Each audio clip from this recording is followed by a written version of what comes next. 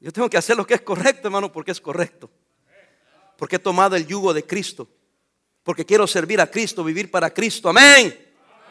Y no importa si los demás a mi alrededor cambian sus convicciones o no les importa, yo he de mantenerme firme en mis convicciones porque son mías, son propias, no porque las tiene alguien más.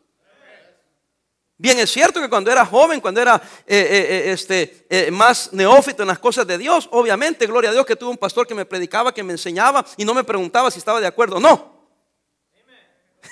Pero hubo un tiempo en que yo mismo tuve que crecer y madurar y agarrar esas convicciones como algo propio, como algo mío. Gracias, hermano. Los demás no están convencidos todavía. Algo propio. No porque nuestra iglesia lo crea así, porque el pastor lo predica así. No estoy de acuerdo, pero el pastor ya ves cómo se pone. Hermano, tú eres un inmaduro. Ten convicciones porque así son. Y si yo cambio, mi esposa cambia o el líder cambia, tú mantente tu convicción porque no lo aprendiste, porque nosotros lo hacemos, lo aprendiste porque así lo enseña la palabra de Dios. ¿Sí me explico o no me explico? Ahora yo te voy a seguir predicando, no me malentiendas.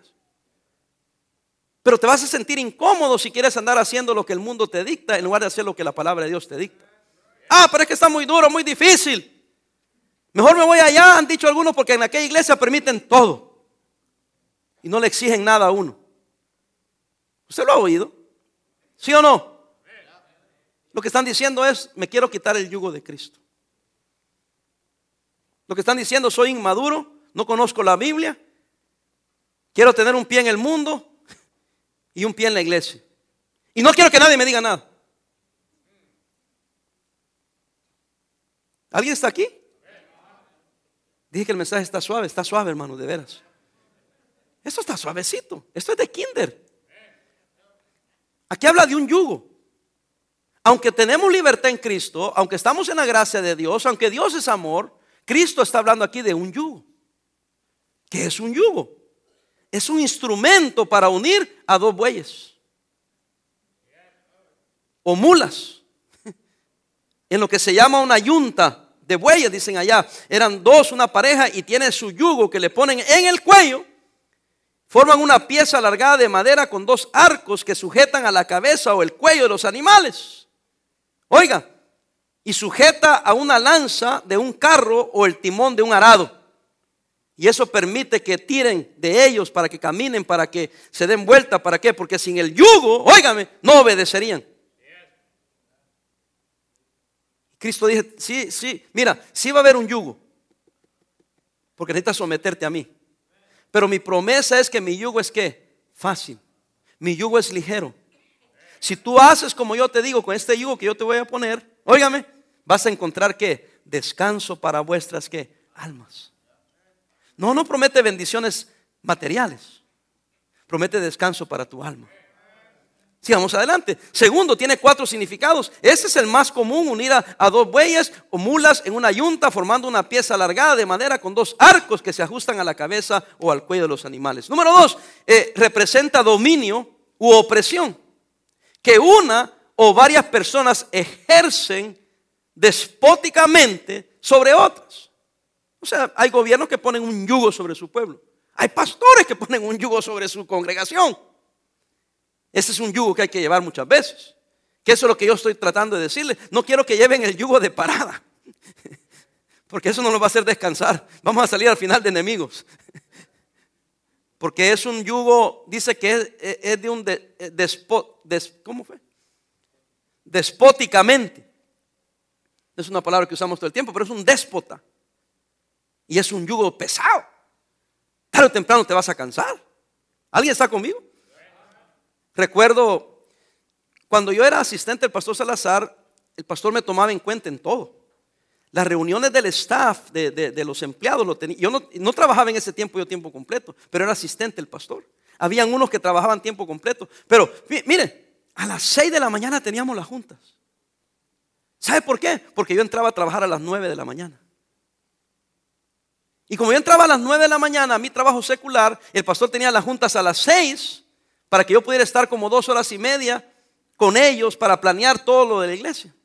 Fíjese, cuando yo vine a Long Beach, bueno, después trabajé tiempo completo, pero cuando yo vine a Long Beach, a mí el pastor Larry, que ustedes conocieron, Larry Chappell, me dijo: mano parada, Aquí todos los empleados, todos los días nos reunimos aquí a las 8 de la mañana. Es tu obligación estar aquí a las 8 de la mañana. Yo me le quedé viendo y dije, ¡oh, gloria a Dios! Y él me miró y me dijo, why are you doing that? Porque con el pastor Salazar eran las 6. Y aquí es a las 8, le digo.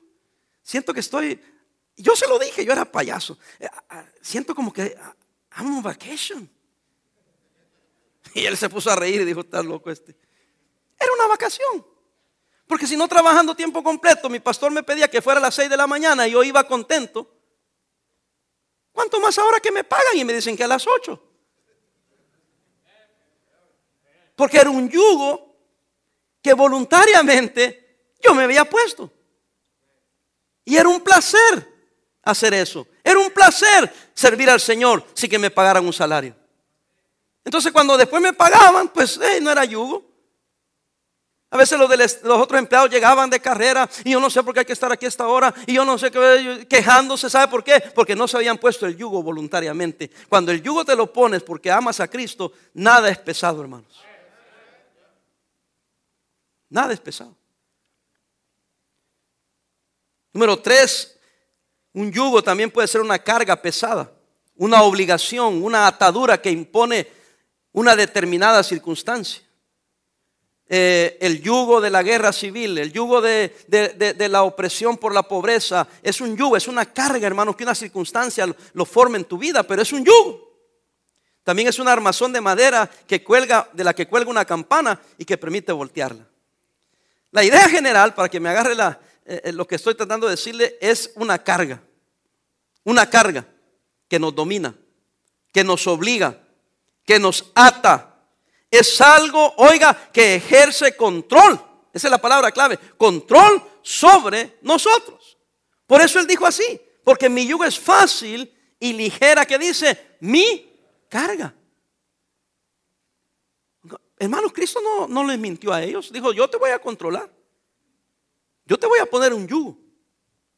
La diferencia es que este yugo es fácil, es ligero. Este yugo va a dar descanso a tu alma. Este yugo va a terminar al final en una bendición a tu vida.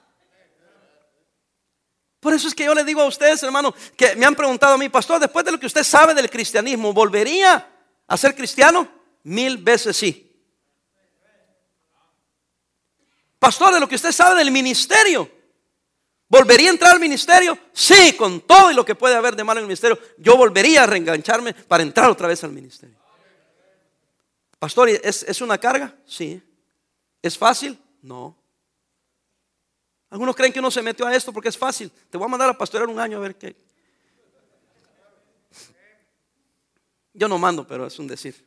Hermano, óigame, no estamos aquí porque es fácil o porque no hay otra cosa que hacer. No, es un yugo, sí. ¿Sería más fácil nomás venir y sentarse y darle candela al pastor? Claro, hasta me lo gozaría. Pero no estaría cumpliendo con lo que Dios quiere que yo haga. Porque al final del día yo tengo que hacer lo que Dios quiere que yo haga. ¿Sí está conmigo, hermanos? Es un yugo que nos ponemos. Cuando el hermano Macín me llamó que si podía ayudarles con el funeral de su hermana, yo no le dije, hermano, él no es miembro de aquí. Yo estoy muy ocupado, que no se da cuenta que es tiempo de Navidad, es tiempo. Yo no voy a decir eso. Claro, le dije, un privilegio ayudarle. ¿Es un yugo? Sí. Pero lo hago con gozo, con gusto. ¿Alguien está conmigo? ¿Por qué? Porque ese es el ministerio. Es un yugo que me puse voluntariamente, me controla, me domina. A veces tengo que dejar cosas porque el ministerio me llama, el ministerio me exige. ¿Sí están aquí o no, hermanos? Pastor, yo no podría hacer eso porque no te quieres poner el yugo. Es una carga. Entonces, habiendo dicho todo eso, le voy a hablar de 5 yugos. Y vamos a ir rapidito. Primero, el yugo del pecado. Porque si no te pones el yugo de Cristo, te vas a poner un yugo. Créame, el yugo del pecado, el yugo de la esclavitud, el yugo que llevó Cristo por nosotros, hermanos. El yugo de la obediencia, que es lo que vamos a enfatizar, y el yugo del servicio a Dios. Porque hermano, si quieres vivir y agradar a Dios, tienes que estar dispuesto a ponerte el yugo de la obediencia, el yugo del servicio a Dios. Y vamos a verlos uno por uno, oramos y nos vamos. El yugo del pecado. Vea Deuteronomio 28:48. Deuteronomio 28:48. Encuéntrelo ahí en su Biblia. Márquelo por ahí en algún lugar. ¿Ya lo tienen? Es interesante porque aquí el Señor les estaba hablando. En el 28 habla de las bendiciones de la obediencia, y del 15 en adelante habla de las consecuencias de la desobediencia. ¿Alguien está aquí? Porque, querido hermano, véame acá. O estás obedeciendo o estás desobedeciendo a Dios. Si estás obedeciendo hay bendiciones. Si estás desobedeciendo hay consecuencias. Miren lo que les dice. ¿Están ahí? Porque si se desobedecen, les dijo, servirás, ¿qué dice? Por tanto a tus enemigos que enviaré Jehová, o que enviare, perdón, Jehová contra ¿qué? Contra ti. Con hambre y con sed y con desnudez y con falta de todas las cosas. Y él pondrá, ¿qué, hermanos? Yugo de hierro sobre tu cuello. ¿Hasta qué?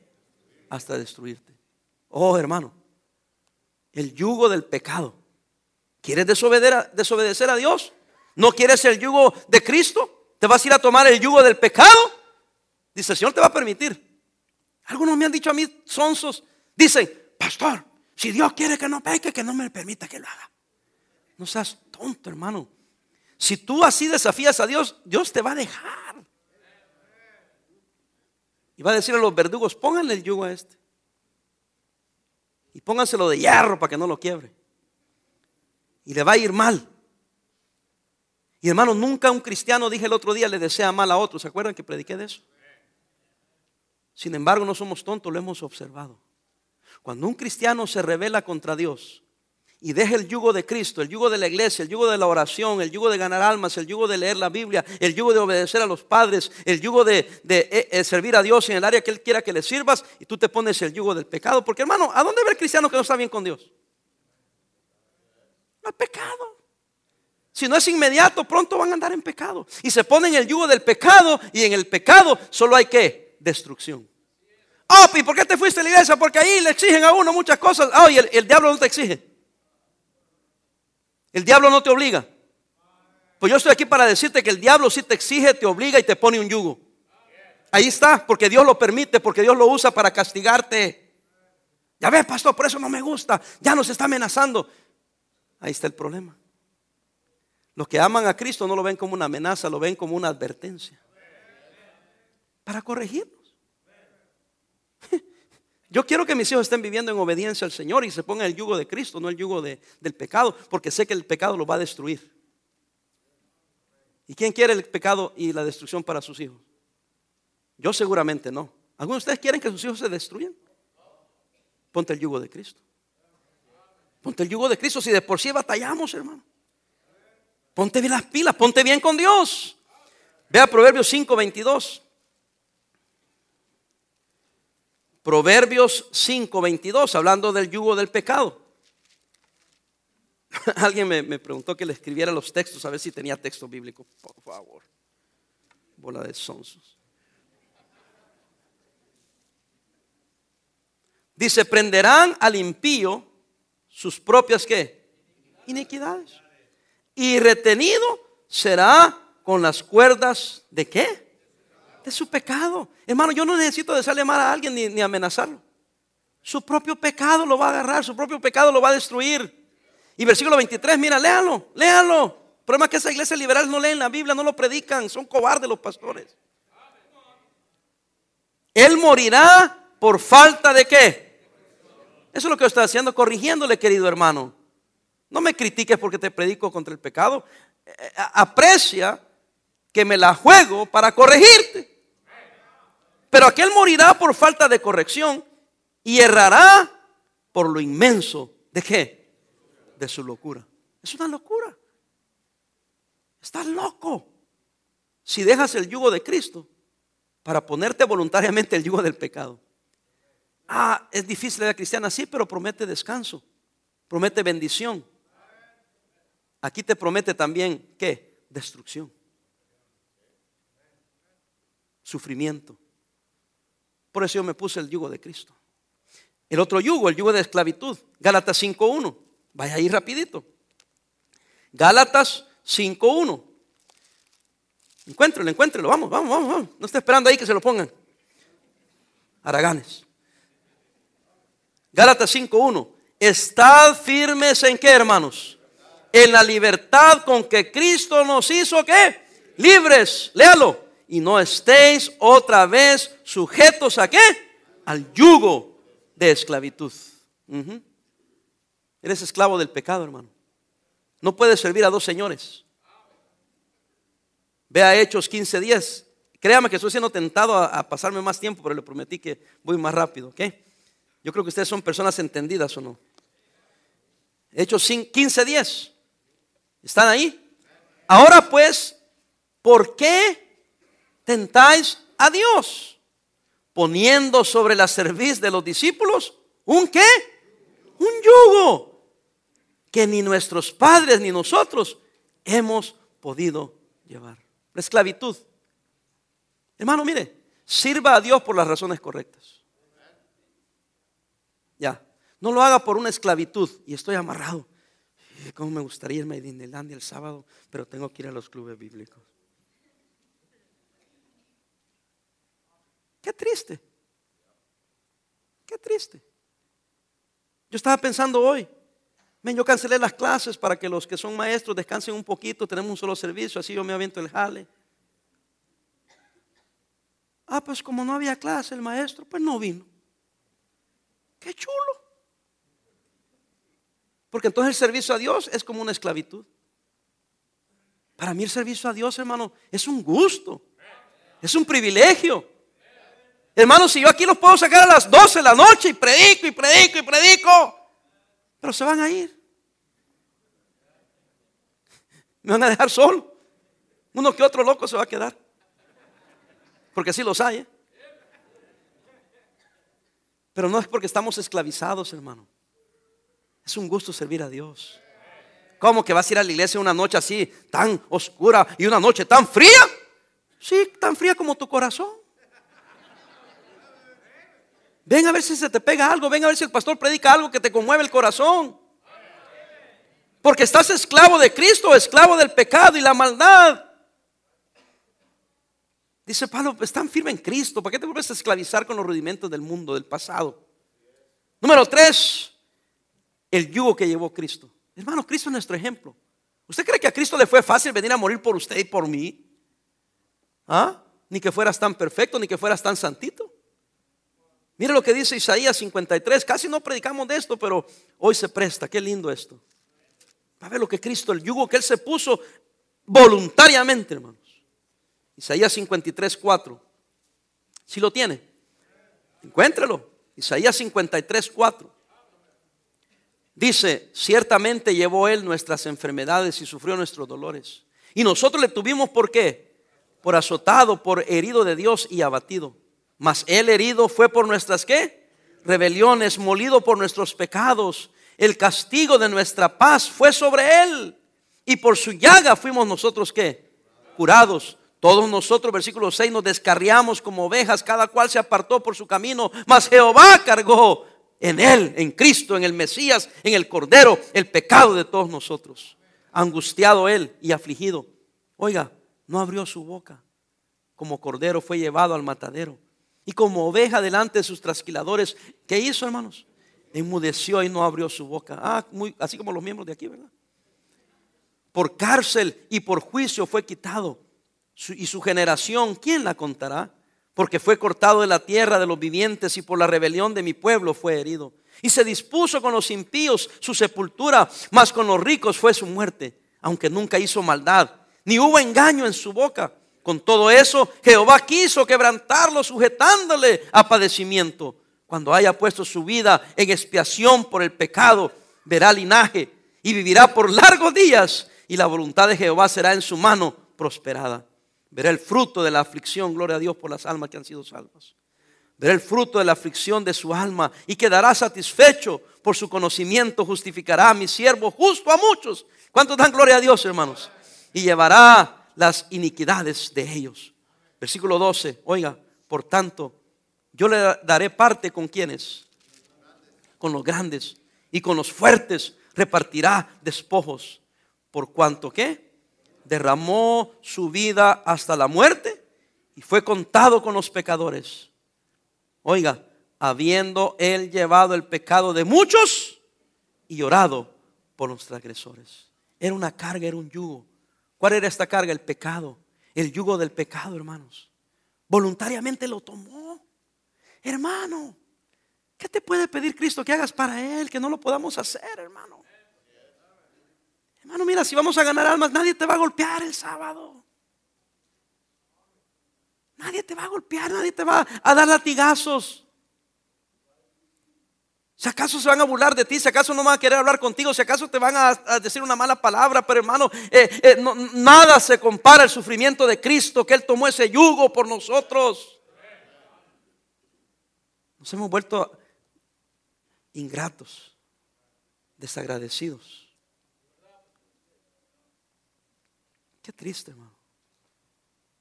Pero es que yo quiero hacer esto, esta es mi libertad. ¿Y Cristo no tenía libertad?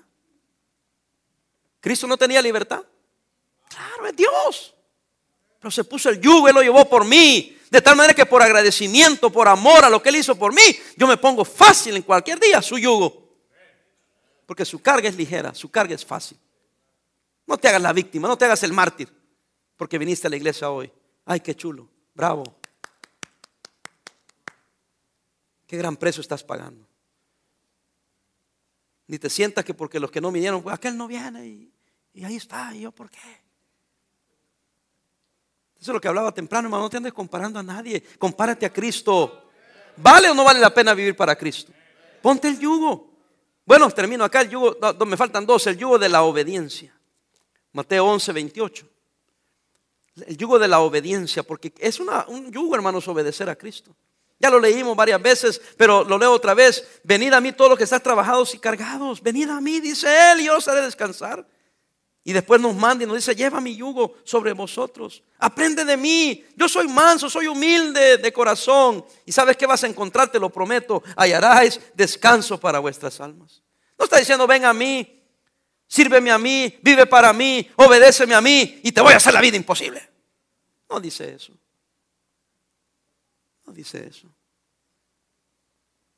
Hablé ahora con un predicador que lo quiero traer para la conferencia de los fundamentos. Y me dice: hermano, parada, voy a chequear mi calendario, no lo tengo conmigo, pero haré lo que tenga que hacer para acomodarme a ustedes.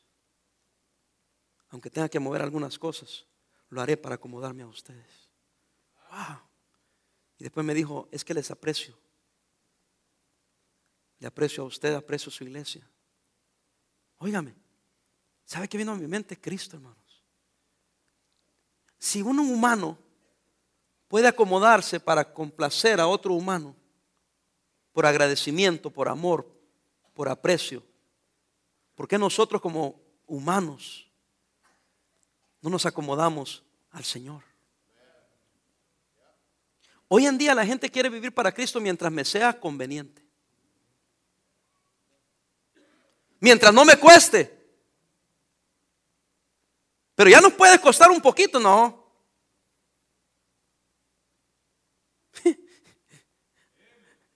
Tan ridículo, hermanos, que hicimos el club el sábado. Yo se lo digo porque no tengo pelos en la lengua, porque no me da vergüenza a mí, te da vergüenza a ti. Como tuvimos el club el sábado y no se va a correr la ruta el domingo, algunos trabajadores de ruta ni vinieron el domingo. Yo dije: ¿a poco entonces estos vienen solo porque hay ruta? ¿Serán cristianos? Porque yo voy a la iglesia el domingo porque amo a Cristo. Ruta o no ruta, responsabilidad o no responsabilidad. O sea que si no tienes ruta y no corres la ruta, no vas a la iglesia, ingrato. Eso es lo que me estás diciendo. Yo me quedé espantado. Casi dije: el otro año voy a tener ruta solamente para que este ingrato venga. Pero sería vergonzoso que solo por una mera obligación, como no hay obligación, no voy. Como hermanas, como no me toca hacer la cuna, no voy a ir. Si me tocara hacer la cuna, sí iría. Bueno, las que van. Porque algunas ingratas ya salieron ya se aprendieron una nueva. Ya no cuido usar la cuna porque ni niños tengo. Y yo te pregunto, ¿Cristo merece que le sirvas aunque no tengas niños? Mi esposa cuida a los nietos. Tú deberías estar en mi casa cuando están los 8 ahí.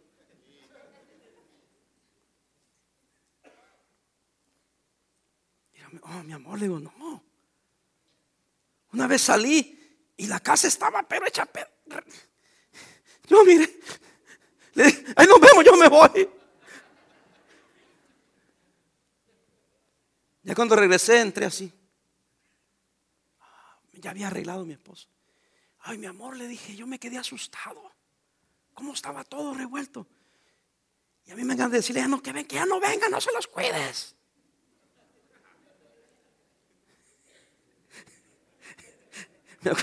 Hermano Barragán me dice un día, pastor, vamos a comer, su esposa, mi esposo, usted y yo. Pero no nietos, no nietos. Son una bendición los nietos cuando están bien lejos de ti. No, son una bendición, pero bueno, pero a mi esposa le encanta cuidarlos. ¿Por qué, hermanos? Por amor. Amor a los papás de los niños y amor a los niños. Hermana, ok, no tienes niños, nosotros ya estamos viejos, nosotros ya pasamos de 50. Podríamos decir, no cuidamos niños y nada. Pero el amor nos gana. Hermana, le hago una pregunta. Usted no está ni casado, usted ya tuvo sus hijos, a lo mejor no tiene hijos. ¿No puede servir en sala cuna por amor a Cristo y amor a esos niños? ¿O tenemos que andarle rogando? Tiene que estar llamando cada vez que no puede venir. Dios tenga misericordia de usted. ¿Usted es cristiana? Claro, ¿por qué duda de mi salvación? Porque, hermano, usted quiere ser cristiana de conveniencia, no de yugo. Una miserable vez al mes. Una vez al mes. Una vez al mes. Yo sé que es ahí es la zona del lloro y el crujir de dientes. Los niños lloran y los trabajadores crujen los dientes. Nadie dice que es fácil. Es un yugo. Pero alguien tiene que hacerlo. No lo haga porque el pastor para le está diciendo, ni porque la hermana está diciendo. Hágalo porque ama a Cristo. Ojalá que algunas hermanas hoy se arrepintieran y vinieran a decir, hermana, vuélvame a poner en la lista. Ojalá que algunas jovencitas vinieran a decir, póngame en la lista. Aprendan.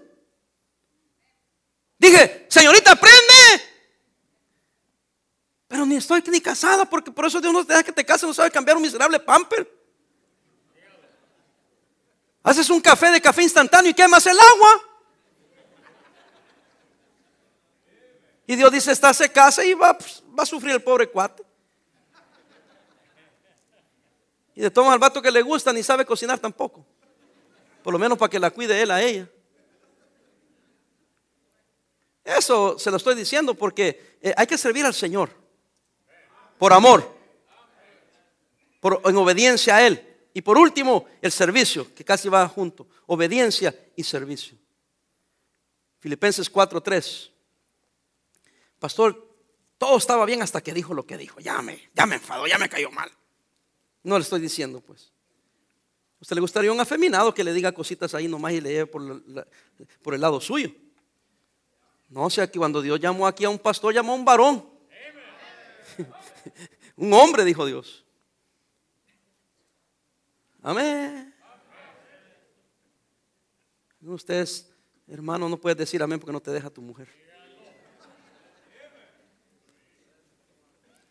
Aprenda a mí, yo ya pedí permiso. ¿Verdad, mi amor? Filipenses 4:3, ¿estamos ahí? Asimismo te ruego, también a ti, compañero fiel, que ayudes a quién, a estas que combatieron con Clemente también, y demás que colaboradores míos cuyos nombres están en qué, hermanos, en el libro de la vida. 1 Timoteo 6:1.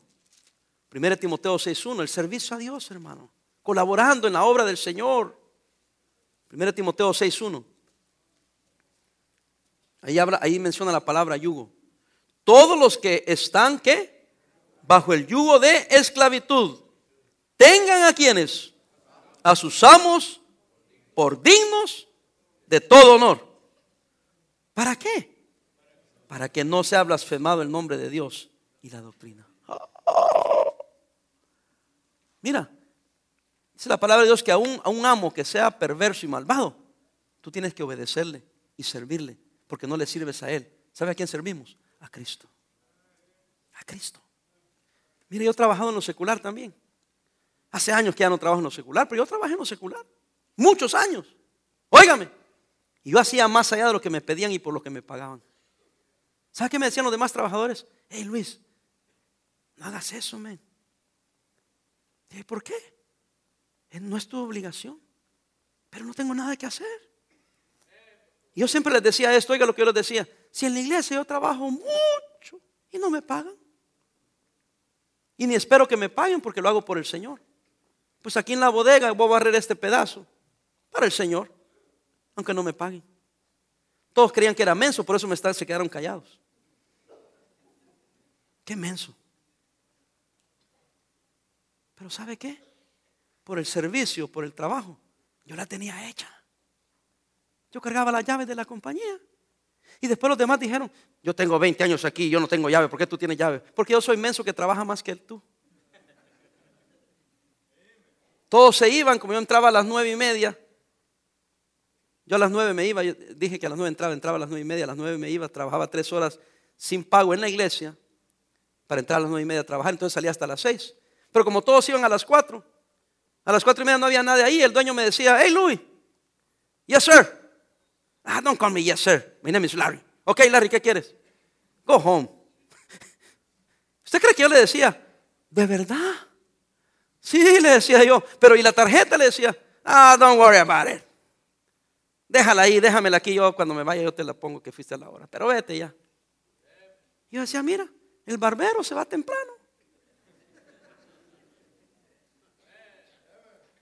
En la mañana, oye, que no hiciste esto, sí, y a qué hora te fuiste a las 4, 2 horas antes de tu salida, sí, pero pues el dueño, voy a hablar al dueño.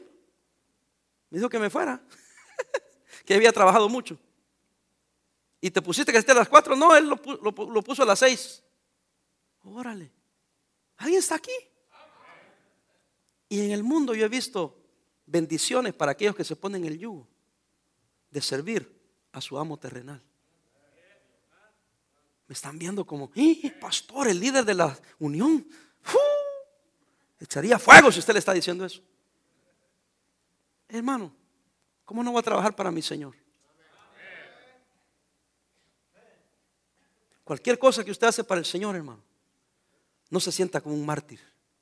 No, yo aquí vengo y yo tengo que limpiar aquí, tengo que ponerla así, tengo que ir temprano y tengo que sentar a la gente y todavía todos se van y yo me quedo limpiando. Hermano, dale gracias a Dios que te quedas limpiando. Aprende a barrer, hombre. A lo mejor te consigues un trabajo de barredor. Míralo como un entrenamiento, hermano. A tu alma, a tu espíritu, y Dios te va a recompensar. Porque servimos no al ojo de los hombres, sino que servimos al Señor. Amén. Cuando yo vine a Long Beach hace 28 años, a propósito, a la gente decía, este jovencito, ¿qué se cree? Yo le decía, yo soy nuevo aquí, pero tengo 9 años sirviendo al Señor. Tú no me conoces, pero yo tengo 9 años de servir al Señor, de sacrificar por el Señor, de amar al Señor, de vivir para el Señor. ¿Alguien está aquí? Quizás en esta iglesia soy nuevo, pero en el servicio a Dios ya soy veterano. Así que te me cuadras. Yes, sir. Estoy jugando, ¿verdad? Pero hermano, es que cuenta tu servicio no por lo que hiciste en esta iglesia o en aquella iglesia, sino por lo que estás sirviendo al Señor. Así me ubico yo. Yo estuve 24 años trabajando para la primera iglesia bautista. ¿Tiempo de salir? Ok. Por eso no me salí. No, yo dije pues a servir al Señor, pero en otra parte. Un hermano me dijo, pastor, me acuerdo, hace poco estábamos recordando cuando se les olvidó al pastor de la Salvation Army venir a abrirnos el edificio. Y yo llego allá y veía a unos hermanos líderes medio agüitados. Pastor, no vinieron a abrir. Oh, sí, pero vino el café. Sí, ahí está. Y trajeron el pan, aquí lo tenemos. A ver, hermano, baja la puerta de tu troca. Le dije al hermano Morales, ponga el café, ponga ahí el pan. Aquí, hermano, siéntense ahí, aquí vamos a comer el pan afuera en la calle. Y ahí nos sentamos en el parking a comer pan. Y la predicación, pastor, me subí en la cama del pick-up. ¿Se acuerdan? Y me subí arriba. Y no, hombre, y estaban todos ahí y predicando. Porque mi servicio no es a un edificio ni a una persona, mi servicio es a Dios. Y todos estaban así. Wow. Y yo decía, ay, cristianos chiquiaditos. ¿A poco se les hace muy humillante estar en la calle? ¿Y mi Cristo cuánto sufrió? ¿Ah? Por eso cuando el hermano Antonio ya tiene su edificio, pero por un tiempecito iban al parque hace poco. 4 domingos fueron al parque. Y yo vi al hermano y a los animados, hermano, con ganas. Ya me imagino que yo les digo que no va a haber servicio el otro domingo aquí porque no hay edificio, que vamos a juntarnos en el parque a ver cuántos de ustedes vendrían. Fufuruchos, creídos, flojos. Que tu soberbia y tu orgullo, no, pero ¿cómo en el parque? No, mejor me busco otro. Y por eso que algunos de ustedes eran presas fáciles, decían, el pastor Parra no tiene nada que ofrecerte, no tiene edificio, no tiene donde juntarse, vente para acá, aquí tenemos edificio. Y ahí van los lambiscones detrás. Los que nos hemos puesto el yugo de Cristo dijimos, no importa que no tengamos. Debajo de un árbol, en un parque, en un tejabán, nos vamos a juntar. Mira cómo me estás viendo ya. Ay, qué duro. Ojalá que sea tu mujer la que diga eso. Pero a veces yo estoy diciendo cosas duras. ¿Y saben quiénes son los que le hacen así? Los hombres. ¿Qué generación estamos? Por lo menos mírame como hombre, ingrato. Mírame como hombre. ¿Y tú crees que en tu mirada me va a agüitar? No, hombre. No soy machista, pero soy hombre. No me agüitan esas miradas. Hermana, tranquila. Esa sí me agüita. Cristo nos exhortó a que llevásemos su yugo. Su carga es una carga, pero dice que es fácil, que es ligera. Amén. Termino acá, hermano, véame. He sido sarcástico, payaso, lo que usted quiera. No se enoje conmigo. Enójese si quiere. Todos tendremos sobre nosotros un yugo. Algo nos va a dominar. Pero mi trabajo es decirle a usted, según la Biblia, que si le domina el pecado y usted se pone el yugo del pecado, de la desobediencia, le va a traer destrucción. No lo amenazo. Si usted viene todo despedazado y viene a buscar ayuda, le voy a dar ayuda. Lo he hecho, ustedes saben que lo he hecho, hermanos. Me ha causado crítica. El pastor ahí lo recibe. ¿Qué no se da cuenta del pecado que cometieron? Sí, se los advertí. Pero si caen esclavos al pecado y se ponen el yugo del pecado y el pecado los destruye, están arrepentidos, ¿por qué no les voy a ayudar? Fariseo. Algo nos va a dominar. Si es el pecado, nos trae destrucción. Es mejor tomar, véame aquí, el yugo de la obediencia y el servicio a Dios. Porque dice Cristo, no yo, Cristo, que no es difícil, que es fácil, que es ligera. Que si tomamos este yugo y aprendemos de él, óigame, que es manso y humilde de corazón, oiga la promesa, hallaremos descanso para nuestras almas. ¿Qué estoy diciendo? Toma el yugo de Cristo, porque eso trae muchas bendiciones. Ya no lo digo porque soy predicador o porque la Biblia lo enseña. Y sí soy predicador y la Biblia lo enseña. Lo digo por la experiencia propia.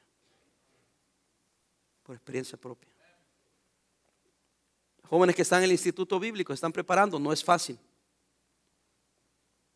No es un picnic, pero las bendiciones son grandes. Pastor, yo quisiera servir, pero que fuera así facilito.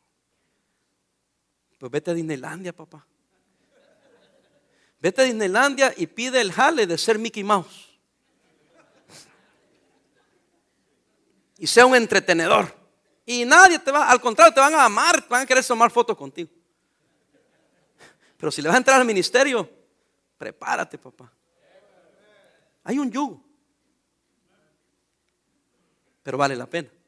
¿Quieres ser un cristiano fuerte, que ama al Señor, que sirve al Señor, que vive para Dios? Ponte el yugo.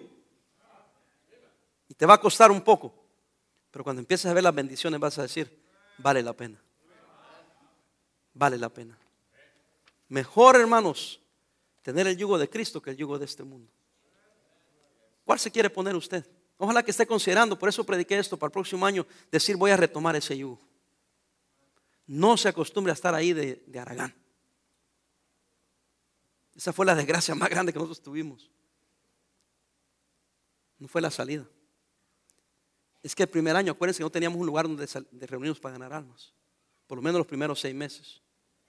Y se me hicieron algunos de ustedes flojonazos de primera. Y en 3 años que ya tenemos donde reunirnos, ya no vienes, ingrato. Y todavía me sigues con el papel del disco rayado. Es que pues yo me agüité cuando no había donde ir. Y me acostumbré a amanecer con las patas para arriba. Porque el sábado oí un predicador que dijo que el sábado es para descansar, es para la familia.